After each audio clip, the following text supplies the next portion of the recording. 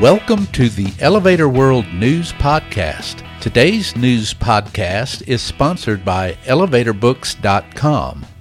From educational programs and books to unique gift ideas and more, the only website you need is ElevatorBooks.com. This site offers books and materials on maintenance, safety, history, legal issues, technology, and more. Start browsing today at ElevatorBooks.com. This is your daily industry news update for March 5th, 2021. In today's news, TKE Elevator is providing 110 elevators, escalators, moving walks, and platform lifts to the new airport concourse in Shenzhen, China. The plan for a slim blue skyscraper close to the Tower of London is drawing opposition from historic preservationists. ElevCon 2022 sets dates for its event in Prague, and a 42-story office tower above a metro in Sydney breaks ground. TKE Elevator is providing 40 elevators, 38 escalators, 30 moving walks, and 2 platform lifts to Shenzhen Airport's new satellite Concourse, set to open in June. Installation began in August 2020 and is scheduled for completion this month. Building on a relationship that included equipment for the airport's Terminal 3, the order includes 2 years of maintenance. The moving walks are equipped with rollers installed outside the step chains to facilitate easier maintenance and the installation of stronger bearings.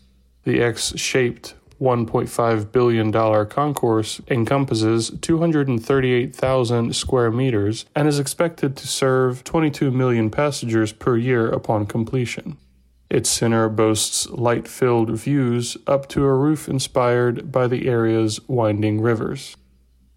Developer Bentall Green Oak's plan for a slim blue terracotta-clad skyscraper near the Gherkin in London is drawing objections from historic preservation groups, including Historic Royal Palaces and Historic England, Architects Journal reports. Construction of the 49-story office tower, designed by Stiff and Trevelyan for 31 Bury Street, would involve demolition of a 1960s office building.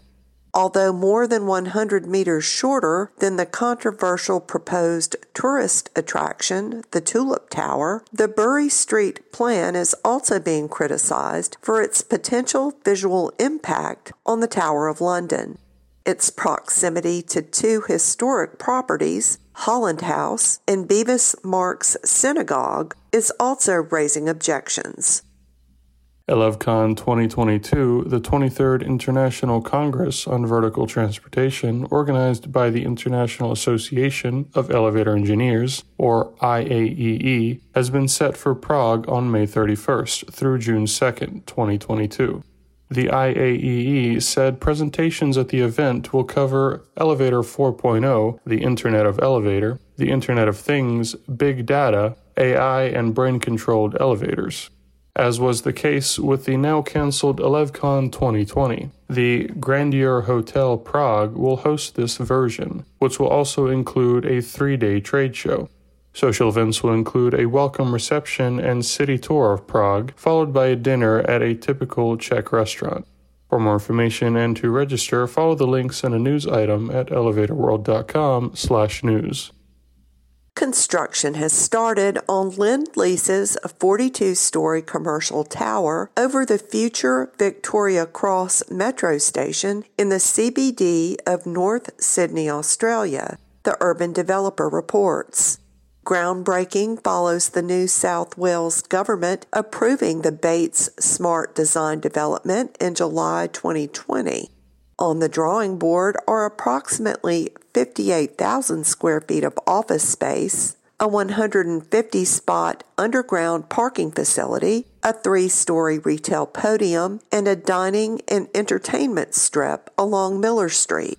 Victoria Cross is one of 31 stations on the Sydney Metro City and South West lines, for which the first tracks have been laid. The transit project is fueling the rise of numerous skyscraper projects throughout North Sydney and beyond. For more industry-related information, visit elevatorworld.com and be sure to subscribe to our podcast in iTunes or the Google Play Store. If you're interested in becoming a sponsor of the Elevator World News Podcast, just let us know by emailing advertising@elevatorworld.com.